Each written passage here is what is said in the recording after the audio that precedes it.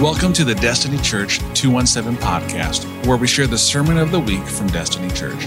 After the message, check out the show notes for links and more information on how to get connected with Destiny. Let's get into the message. All right. Well, we've had some great sermons here in the past couple weeks, haven't we? I love the preaching that we have here at Destiny, and I really loved Miles' lesson that he gave a couple of weeks ago. He talked about fasting. You guys remember that?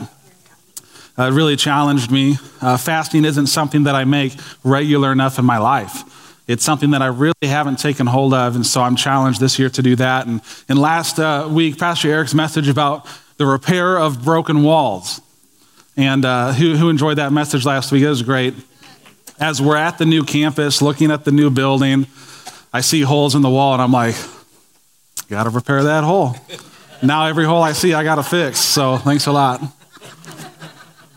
Of course, all our messages, I got to do a plug for the ministry. Check out our podcast on Spotify, Apple, iHeartRadio, all the random ones. Our podcast, our sermons are out there to listen to, and it's a great way to encourage your faith during the week. You can listen to Joe Rogan and everybody else, so make sure you get the word in too, amen? All right, you got Joe Rogan. We're going to start this morning with the Sermon on the Mount. It's possibly the greatest sermon ever told, as Pastor Eric says. The Sermon on the Mount was preached by Jesus, my favorite person in the Bible. And he shared quite a few things in the Sermon on the Mount. The sermons that he shares and the ones that we've heard the past couple weeks, they kind of are uncomfortable.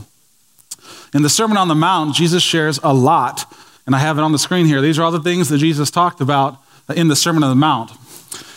So this is a big sermon. Sharing our faith, his purpose on earth, anger, lust, divorce, oaths, retaliation, loving our enemies, giving to the needy, how to pray, how to fast, money, anxiousness, judging others, asking God for things, the golden rule, recognizing people by their fruits, how to get to heaven, and I love how he wrapped it up. Do everything I just told you to do. How to obey his commands.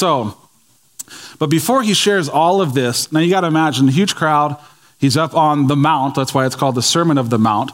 And he's preaching to everybody. And he has all these different topics. But what's interesting is how he starts the Sermon on the Mount. So join me in Matthew chapter 5. We're looking at verses 2 through 12. These are what is known, as I talked about earlier, as the Beatitudes. Everybody say Beatitudes. What does that mean? It's a strange word. It means how to live a blessed life. That's what the Beatitudes are about. It actually means like blessedness, which is something we don't use necessarily in our language, but how to live a blessed life. And in verse 2, he shares, and he opened his mouth and taught them, saying, verse 3, blessed are the poor in spirit, for theirs is the kingdom of heaven. Blessed are those who mourn, for they shall be comforted. Blessed are the meek, for they shall inherit the earth. Blessed are those who hunger and thirst for righteousness, for they will be satisfied. Blessed are the merciful, for they shall receive mercy. Blessed are the pure in heart, for they shall see God. Blessed are the peacemakers, for they shall be called sons of God. Verse 10, blessed are those who are persecuted for righteousness' sake, for theirs is the kingdom of heaven. Verse 11, blessed are you when others revile you and persecute you and utter all kinds of evil things against you falsely on my account. And finally, verse 12, rejoice and be glad, for your reward is great in heaven. For so they persecuted the prophets who were before you. Love the Beatitudes, right? They were revolutionary at that time because they made everybody uncomfortable. Why? Because if we default to what's normal in today's culture, and the culture that has been, we live by a different list for a blessed life. This is how this list goes. Blessed are the rich in spirit, for they are the most holy. Blessed are those who rejoice, for they are happy. Yay. Blessed are the brave, for they shall not fear. Blessed are those who have achieved righteousness, for they have arrived. Blessed are the unsympathetic, for they shall achieve much at the cost of others. Blessed are those who ride the fence of right and wrong, for they shall be relevant to all. Blessed are those who are always right, for they shall educate the ignorant. Can someone say Facebook? Number 8, blessed are those who silence their faith, for they won't ruffle any feathers. And finally, blessed are those who keep Jesus tucked away in their Bible, for they will avoid conflict.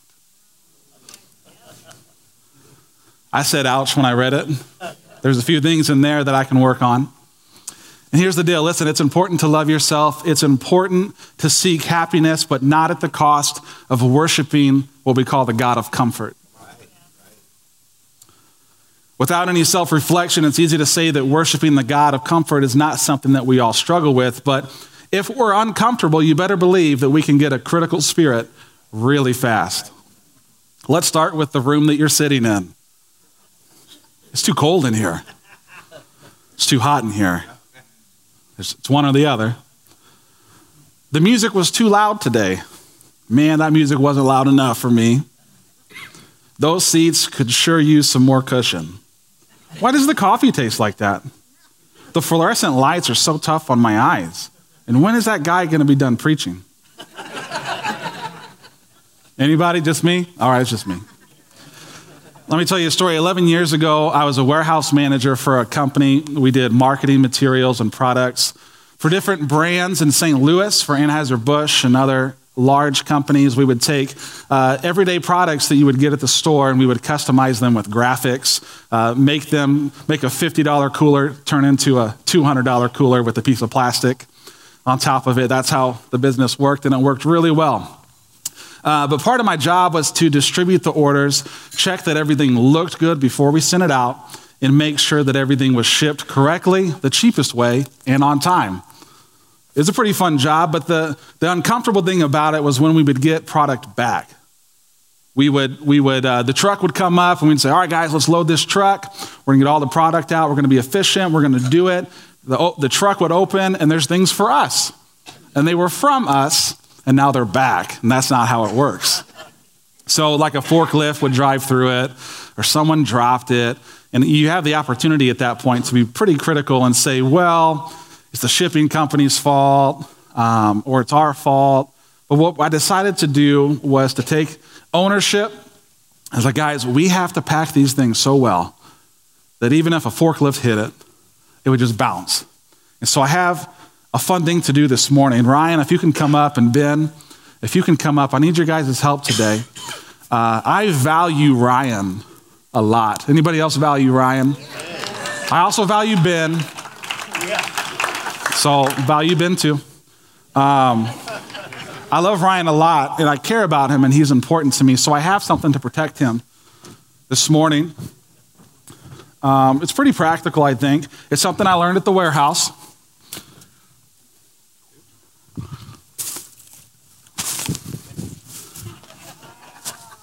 And so in order for me to protect my friend, I got some bubble wrap. And this is highly effective, especially with cardboard, but Ryan's not made out of cardboard, so we'll make it do. So I'll hold the roll. There you go. And we'll kind of go around a little bit. We got to get the arms in there because they flail. Right. Keep them safe. You know. So keep going with that. Just walk around them, Ben, and kind of speed wrap because we got to be efficient.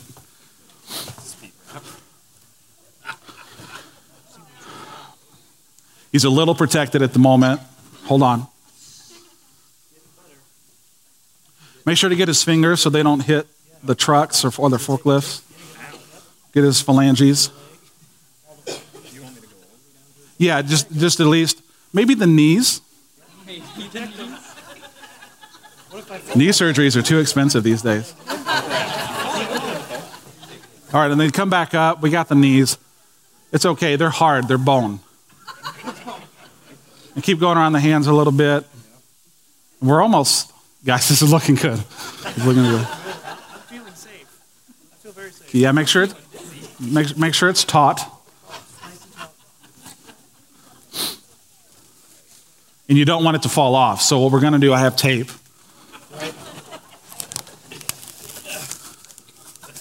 So we'll start there. Hold that bin. Good tension on it. We don't buy the tape, so we use a lot of it. Yeah, exactly. That's right. Make it go around. So we got them there. Yeah, I need something. It's a little, Oh, there's the fingers. Yep. 1 second. Wrap it up. Immobilize him. Take that around. Yeah. There you go.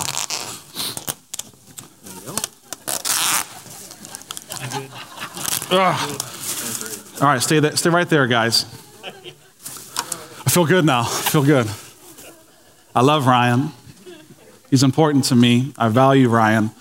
I don't know that bubble wrap would protect him like he talked about from an exploding car.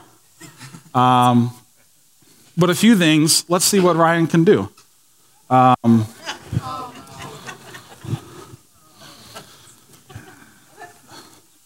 I think Ben's thirsty. Could you grab that bottle for him? Ben.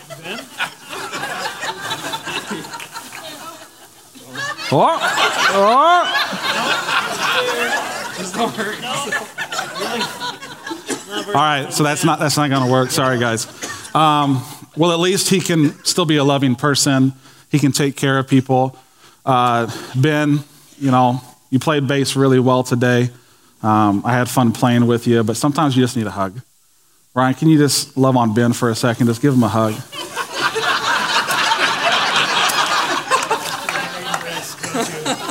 I don't think it's going to work. Well, thanks so much, guys. Appreciate your help.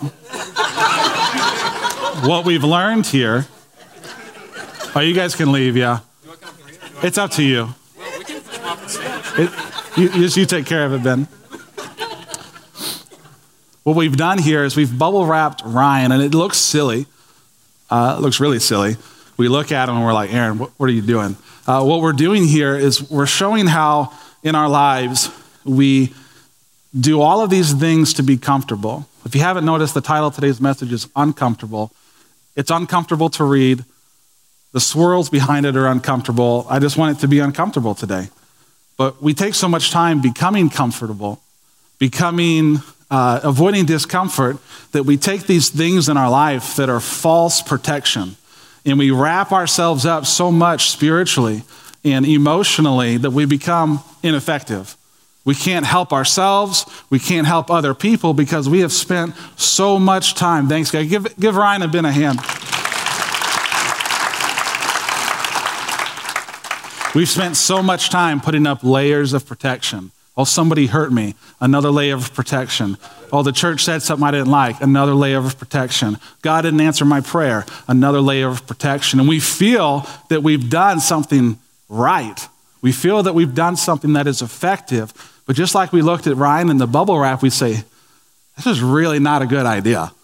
It's silly. He can't use his hands. He can't even bend down. He can't help Ben. He can't help himself. And at the end of the day, we can't do what God has called us to do. Amen? Ooh, here's the point. Comfort is something that we want to do. I thought about it last night. I laid in bed. My beautiful wife, Ariel, she bought me new pillows. I said, Ariel, can you run and get new pillows, please? These pillows are just so flat. And when you have a noggin the size of mine, they go flat quickly. And so you got to get tough pillows, but not too tough because it's uncomfortable. So she bought me really fluffy pillows, and I laid on it. And, you go to lay down, and your head just like, huh? And I'm just staring at her because my head's propped up. I'm like, this is not good. So you kind of do you start to flatten it down a little bit, and I just start headbanging it a little bit, and it's just not comfortable. When we're on the couch at home, we get stuck in a position, and then we kind of, your back's a little sore, so you just kind of go, and you get in that comfortable spot.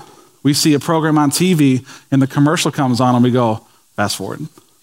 We're so used to being comfortable that we'll do whatever we can to avoid it. And as I turn to Scripture on this topic, it's easy to identify someone who chose to be uncomfortable. How strange. Today we're going to look at a few areas in the life of Jesus, and we will specifically look at why his life was uncomfortable, why he chose to live that way, and how we can learn from his example. So I have a graphic for the screen here. I'm going to throw up. I'm not going to throw up. I'll put it on the screen. Uncomfortable. What you see here is Jesus' public ministry. These are all the things that happened when Jesus decided, I'm in ministry now, I'm going to do the Father's will. This is what it looked like. I know you probably can't read it from way back, but we have everything from Jesus heals an official's son. He's rejected in Nazareth. He moves to Capernaum. He heals Peter's mother-in-law. God bless him. Jesus' first tour of Galilee, he calls Matthew to follow him. Next, Jesus chooses the 12 disciples, teaches them out on the sermon like we just talked about. A sinful woman anoints his feet. Jesus calms the storm. That's a fun Bible story. Jesus raises the daughter of a synagogue ruler. He sends out his apostles, feeding the 5,000. Really cool one. He walks on water, feeding of the 4,000. That's 9,000 people fed now. Jesus heals a blind man. Jesus heals a man born blind. That's 2 of them. He sends out 72 messengers, Mary and Martha, all the way to him meeting Zacchaeus, who was a wee little, and a wee little was he. He's anointed at Bethany. He's arrested and crucified. Jesus raised from the dead and appears to his disciples for 40 days, and then he ascends to heaven. It's a lot of business. My ministry doesn't look like that. I have a lot of screen time, making graphics and videos and trying to teach people about Jesus through digital media. But what we see here is Jesus did quite a few things, and a lot of them were uncomfortable. See, social media wasn't a thing back then. But if all these towns are close together and he starts healing people and he starts preaching these radical things about, hey, don't do what you want to do and it will help you. Boom, crazy stuff. Crowds start to come. And let's turn to John chapter 6, verse 38. Jesus shares a little bit about why he's here. And he says, "For I have come down from heaven not to do my own will, but the will of he who sent me." And later in Philippians chapter 2, 5 through 8, it says, "Have the mind among yourselves, which is yours in Christ Jesus, who, though he was in the form of God, did not count equality with God a thing to be grasped." In verse 7, "But emptied himself by taking the form of a servant, being born in the likeness of men, and being found in human form, he humbled himself by becoming obedient even to the point of death, even death on a cross." The first example of Jesus' life that we're going to learn today is that he was selfless. Everyone say selfless. Now see, selflessness is a rare, precious commodity in our culture today. Selfishness has always been a problem, and from Genesis until today, we see generation after generation looking at selfishness and saying, we really shouldn't do that, but it remains a problem. It remains something that we struggle with, that people struggle with. It's almost like it's predictable. It's going to happen. And we can easily identify the reasoning for this issue is because we are all born into sin. We are born into a sinful nature. Have you ever heard the phrase, a born-again Christian? The reason for that is because we're born into sin when we come here on earth. And as we grow older, we hear the teachings of Jesus. We learn that we need to give our sins away to him, ask him to be our Savior, and we are born again. That's the second time. So if we're born into sin, no wonder this is an issue. As a parent of young kids, I learned this firsthand when I look at my 1 and 2-year-old when they were 1 and 2, and they say, hey, pick that up. No. Oh, who taught you that word? Hey, I need you to get ready. Go wash your hands for dinner. No. We don't have to teach people to say no. Kids are born saying no. They're born into rebellion. We're all born into rebellion. And quite honestly, as adults, we struggle just as much as a 2-year-old does. When Ariel and I first got married, learned a lot real quick. I've had roommates before who were guys, and you take care of your stuff, I'll take care of my stuff. You get off work at one time, okay, and let's go out to eat tonight, okay, and then I'll see you later. It's just this touch and go type deal. You don't need to really care about them. But in marriage, it's not a roommate anymore. You have this person that you care about, and you care about what they want. And now it's, hey, let's go out to well, can we go here instead?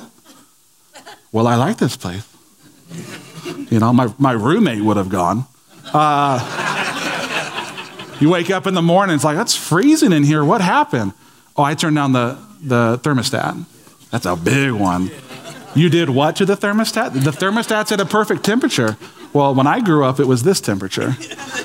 I had to learn how to be a little bit selfless. Well, a lot of it, let's be honest, a lot of it selfless. And my wife loves me more today, right? I figured it out, almost. Jesus chose to be selfless for the sake of the world. We see that he ministered to the rich and to the poor. He ministered to religious leaders. Well, struck them down a few times. What are y'all doing? And he ministered to prostitutes. Are we able to do the same? Are we able to take how important we are, how comfortable we are, get a little uncomfortable and say, it's not about me. Today it's going to be about somebody else. Jesus operated in selflessness, and that is uncomfortable. Let's go to Matthew chapter 4, please. We're going to start in verse 1. This is the temptation of Jesus. Jesus is in his ministry. He's doing his thing, and he's fasting for 40 days.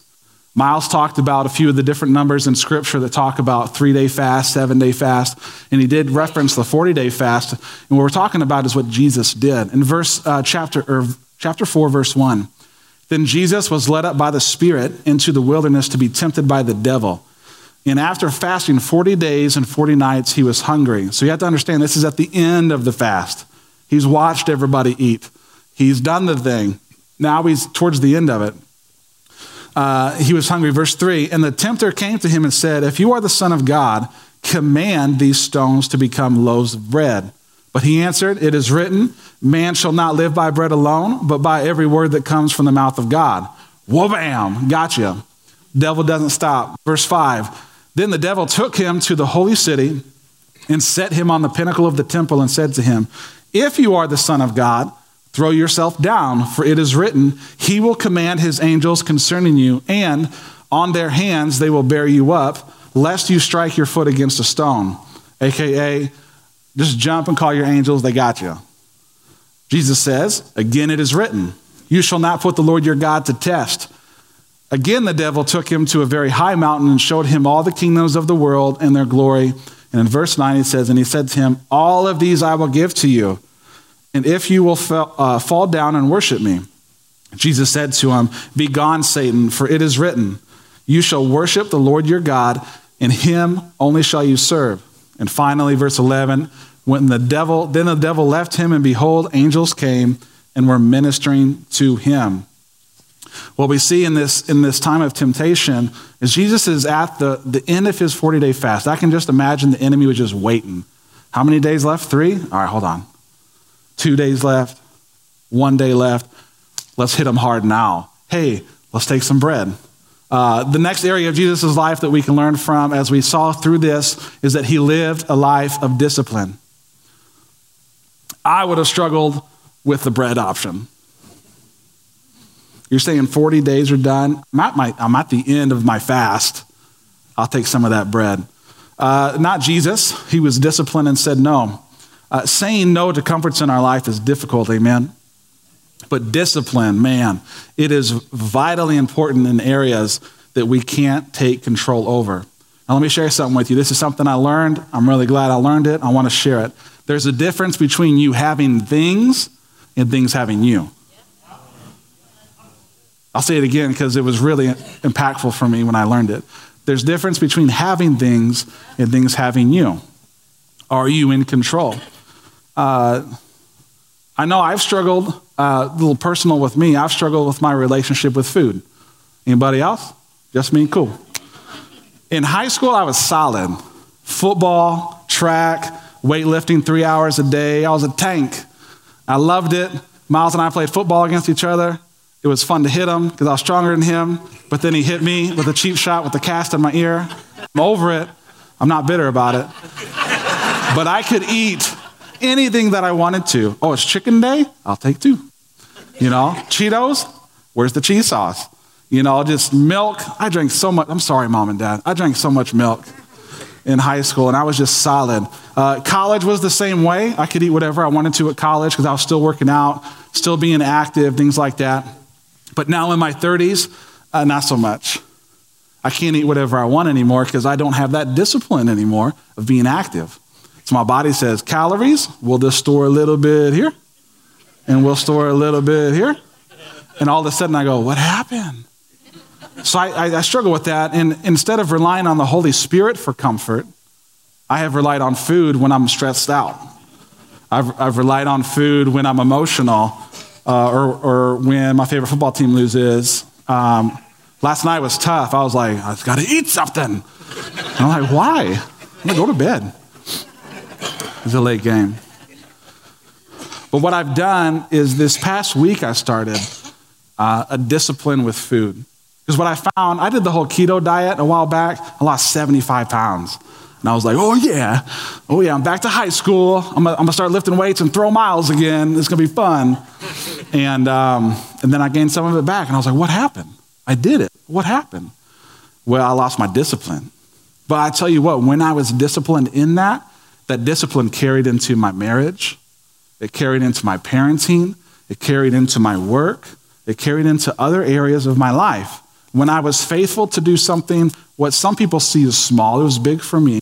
When you take control of your life in these areas, your whole life is blessed.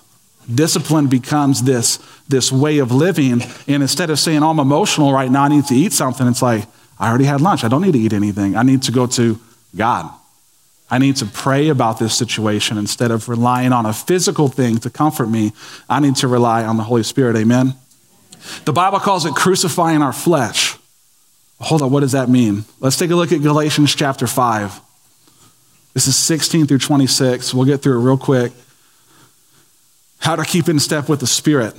But I say, walk by the Spirit, and you will not gratify the desires of the flesh. For the desires of the flesh are against the Spirit, and the desires of the Spirit are against the flesh. They're at odds here. And these are opposed to each other, to keep you from doing the things you want to. But if you are led by the Spirit, you are not under the law. Now the works of the flesh are evident: sexual immorality, impurity, sensuality, idolatry, sorcery, enmity, strife, jealousy, fits of rage, rivalries, dissensions, and divisions, envy, drunkenness, orgies, and things like these. So he just gave him a list of just the craziest things he could think of. And it says, I warn you as I warned you before, that those who do such things will not, everybody say not, inherit the kingdom of God. But the fruit of the Spirit is love, joy, peace, patience, kindness, goodness, faithfulness, gentleness, self-control. Is anybody uncomfortable? I'm uncomfortable. Against such things there is no law. And those who belong to Christ Jesus have crucified the flesh. They have killed their flesh desire for those things, for its passions and desires. For you, it may not be food. It could be any area of your life where it has you, but you don't have it. We are called to take control of our lives. Not so much so that the Holy Spirit cannot intervene, not so much so that we can't take wise counsel, but we have to find the areas that we are not disciplined in, and we have to take control of that because God wants to do big things through you and with you. And if we're not available to make those hard decisions, and if we're not available to stay focused, we have issues. Discipline is uncomfortable. Matthew chapter 5, please. Christ came to fulfill the law. Do not think that I have come to abolish the law or the prophets. As you see here, Jesus is speaking here. He's educating. This is why I'm here. Do not think that I have come to abolish the law or the prophets. I have not come to abolish them, but to fulfill them. For truly I say to you, until heaven and earth passes away, not an iota, not a dot will pass from the law until it is all accomplished. Jesus had just started his ministry in the previous chapter, and here we see him on the Sermon of the Mount, just as we talked about before. He shares the reason he is here on earth. What we see is that Jesus is not wasting any time. He knows that his time is limited, and so he's focused and he's determined. We learned that Jesus was selfless, that he was disciplined, and the final area this morning that we're going to talk about for Jesus is that he had vision. Everybody say vision. Last week in Pastor Eric's message, he said that people without a plan, they do what? They perish. And it's fairly easy to determine when you are lacking vision in your life. Just personal for me, finances. When Ariel and I got together, we had no vision for finances. We just thought you work, you get paid, you go to McDonald's, you're good to go, right? We're just young kids. So when we have no vision for our finances, we're like, wait, what is this bill for? Overdraft fees, what are those? No Xochimilco, what is that? Parenting, we had no vision. It's like, wait, why aren't the kids sleeping? Why are they screaming at 2 a.m.? Doesn't the baby know it's bedtime? Paying for endless diapers. My daughter, Adeline, showed up 10 weeks early. We didn't have the car seat ready. Ariel is both happy during her pregnancy and sad and mad and wants random foods all at the same time, and it's my responsibility. And the funny thing is, Ariel would watch those sad puppy commercials where they want you to pay $1 a day to help the puppies in some country. And she would just be sitting there crying, like, what's wrong? Like, the puppies. I want them all. And then one time I was in my office, Ariel was there. I said, I'll be right back. I came back and Ariel's crying in front of my computer. I'm like, what happened? Who did someone say something to you? I was just looking at our wedding photos and I love you. And I was like, well, I love you too. That was a good one. No vision in my personal ministry. I knew that I was called to ministry, but I had no vision for it. So at that point, whatever opportunity leadership looks like for me, I'll be available regardless of what God's called me to do. Whatever paid ministry job comes first. Well, if I could get paid in ministry, I'll take whatever job comes first. Whatever church would take a guy with no ministry school. I didn't have the ministry school diploma. I did an internship and I knew hands first, I worked with my hands in ministry and I knew what to do, what not to do in some areas, but I did not have a vision for it. And it's natural to go through these seasons where there is no vision in our life. That's when we're most anxious. That's when we're most depressed. That's when we get stressed out. Our blood pressure's going crazy and the world's ending and all this different stuff. But with vision, things change. So to discipline ourselves, we talked with people who know more than us. Imagine that. And we found vision for our finances. Now our goal is to be financially free, even if it means I don't get to drive a new truck. That was sad. I remember when I gave up my truck. I watched it drive away, and I drove a Camry home, and there went my truck. Now with vision, budgeting our accounts is necessary to make sure we're good stewards. If we want to be blessed, we need to be good stewards of our finances. And now vision for our finances looks like investing into our retirement and funds so that we can leave a legacy to our kids and our grandkids, because it's not about me. Parenting with vision looks like raising our kids to love Jesus, to value biblical truths. Imagine that. Teaching our children practical life skills so that they don't have to learn the hard way in life. Amen? Anyone have to learn the hard way? Daily representing a godly marriage so that my daughter and son can grow up understanding the importance of finding a godly spouse. What does a woman who loves God look like? What does a man who loves God look like? That is important to teach our kids because the world is teaching them other standards. And finally, vision with personal ministry. It looks like taking time to pray and asking God for clarity on my calling. It means serving at church regardless if I get paid. And understanding that though ministry school is helpful, my time spent serving under someone else's leadership equipped me to do the ministry that I do today. Amen? If Jesus didn't take the vision he had and stayed focused for us, there would be no cross. There would be no salvation. We'd still be slaughtering pigs and sheep and goats and trying to figure out how to not die and just be in this evil world. But Christ came to set us free. And he was focused, he was disciplined, he was selfless, and he had vision. My question this morning is, do you have vision for your life? What are your goals and plans? What is God wanting to do through you? And do you know what that is? Are you seeking that out? Lexi, go ahead and come on up. This entire message is uncomfortable, and it's uncomfortable on purpose. I'll tell you what, I love going to a church that's uncomfortable. And when I'm talking about, we have great seats. The fluorescent lights are what they are. Give me a break. Sometimes it's hot, sometimes it's cool. It depends if you're wearing a sweater or not. There's things physically that we can deal with to be comfortable, right? To deal with that. But what we're focusing on here at Destiny Church is being uncomfortable in the spirit. Not to render you ineffective or to make you stressed out, but to say, what are you actually doing for the kingdom of God? I think church should be uncomfortable, and quite honestly, a lot of churches today, there's actual, what are the people you hire? Consultants. There's church consultants that we could pay for today. We could pay $50,000 for a person who is well-educated and has statistics sheets and data logs who would come in and say, get rid of that. This needs to change. Your church name needs to be shortened. That color people don't like that color anymore. It needs to change. Your titles need to be this instead. Your website's too long. The carpet needs to be darker. You don't want to see coffee stains. The music needs to change. You need to hire this person to do that, this person to do that. And then what they do is they morph the church into this high efficiency, which is great, but it's a high efficiency train that is moving towards comfort. And unfortunately, what it has done is it has paralyzed our purpose. And if we're so focused on being comfortable at church, we lose the main reasoning for what God has called us to do. Amen. So I'm excited for this new building. Right now, it's uncomfortable.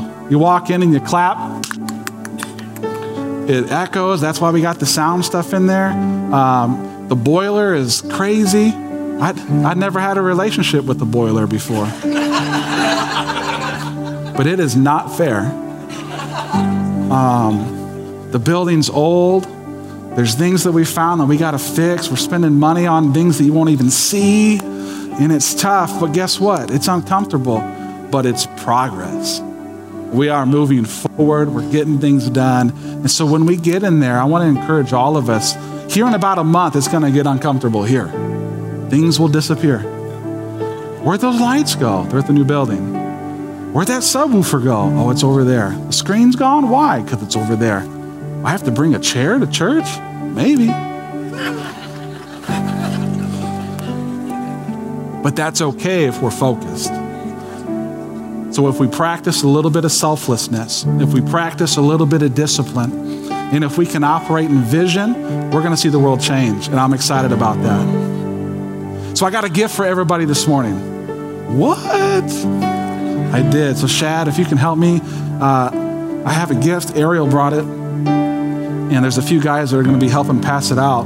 What I have done is I have brought you a piece of my past, and that is bubble wrap. Don't pop it yet. I know it's hard not to pop bubble wrap, but they're going to be passing these around. So don't be distracted. Just know that you're going to get a piece. It's going to be okay. I want to end our time together this morning exploring the idea that it's not up to us to comfort ourselves. We're well equipped to do so. We can spend the money. We can get the loan. We can pay the bill. We can do all these things to be comfortable. But I believe that God wants to comfort us. Amen. Our last scripture this morning is John 14, verse 16. Jesus is saying, he's getting ready to leave, folks. At the end of that chart, where all the things happen, he's getting ready to go. And the disciples are freaking out. What do you mean you're leaving? We got a good thing going. This is pretty comfortable right now. We can do this thing. Jesus says, no. I will ask the Father, and he will give you another helper to be with you forever. I hear you guys popping it. You're going to get in trouble. I'll take it away. I'll turn the car on. So here's the deal.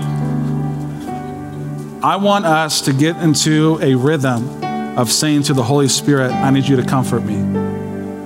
I have placed bubble wrap, spiritual bubble wrap around my soul to protect me from potentially failing, to protect me from potentially doing it wrong or messing up.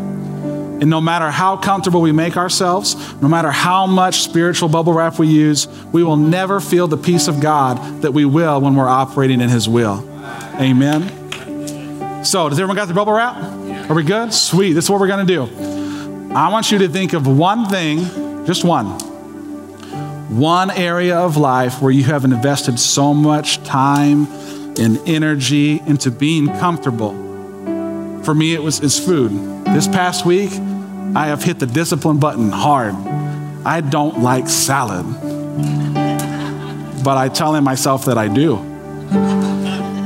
It's just how it works, folks. I'm working on my poor relationship with that. So that's the area that I popped this week. Monday morning, I went pop, and it's done. And I'm relying on my wife to keep me accountable. my guys here on staff to keep me accountable, to say, hey, Aaron, what you eating? I'm eating this green leaf. And I'm happy to do it because it means I'm disciplined. So I have a journey ahead of me, and you do too. So what is that one thing? It could be spiritual, it could be physical, but it always affects the spiritual when we're undisciplined and when we're too comfortable. So think of that one thing. You got it? Can I have one? Is there one left? Perfect. So I want you to hold it up like this. And I want you to close your eyes. And I want you to take 30 seconds to really evaluate that. God, what is the one area that I'm holding on to tightly? I don't have it, it has me. I'm ready to get uncomfortable, Lord. What is that one area? So what's going to happen is on the count of 3, we're going to pop it together. And hopefully it makes a cool sound, but who knows? 1, Lord, I give it back to you. I can't handle it. 2, Lord, I want to be disciplined, selfless, and I want to operate in the vision. And 3, I trust you. 1, 2, 3. Isn't that fun? Some of y'all went full thumbs on it. So, all right, that's good. Thank you. So let's operate in selflessness. Let's operate in discipline. Amen. Let's have vision to move forward because we are called to what? Go into all the world and preach the gospel.